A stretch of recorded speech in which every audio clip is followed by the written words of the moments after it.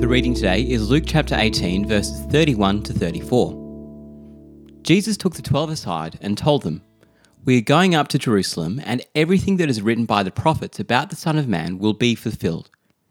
He will be delivered over to the Gentiles. They will mock him, insult him, and spit on him. They will flog him and kill him. On the third day he will rise again." The disciples did not understand any of this.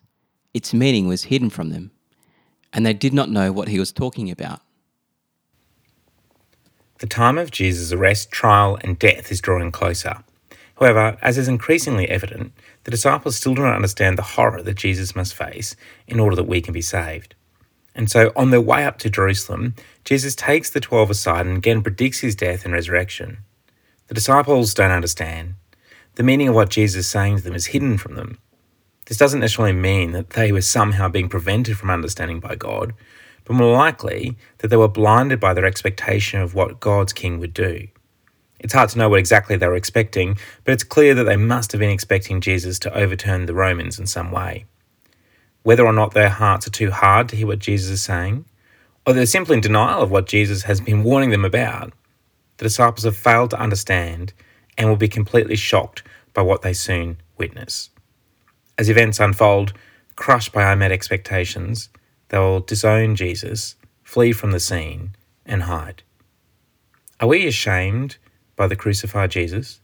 Do we recognise the absolute necessity that he had to die for us? Sometimes we can think that we are better than the disciples, but it's especially in those moments that we must remember that we're just as sinful and fragile as they were. What we ultimately need can only be made possible through Jesus, and that's precisely what Jesus has achieved. Saving God, we thank you so much for Jesus' resolve to go to the cross and save us, even at great cost.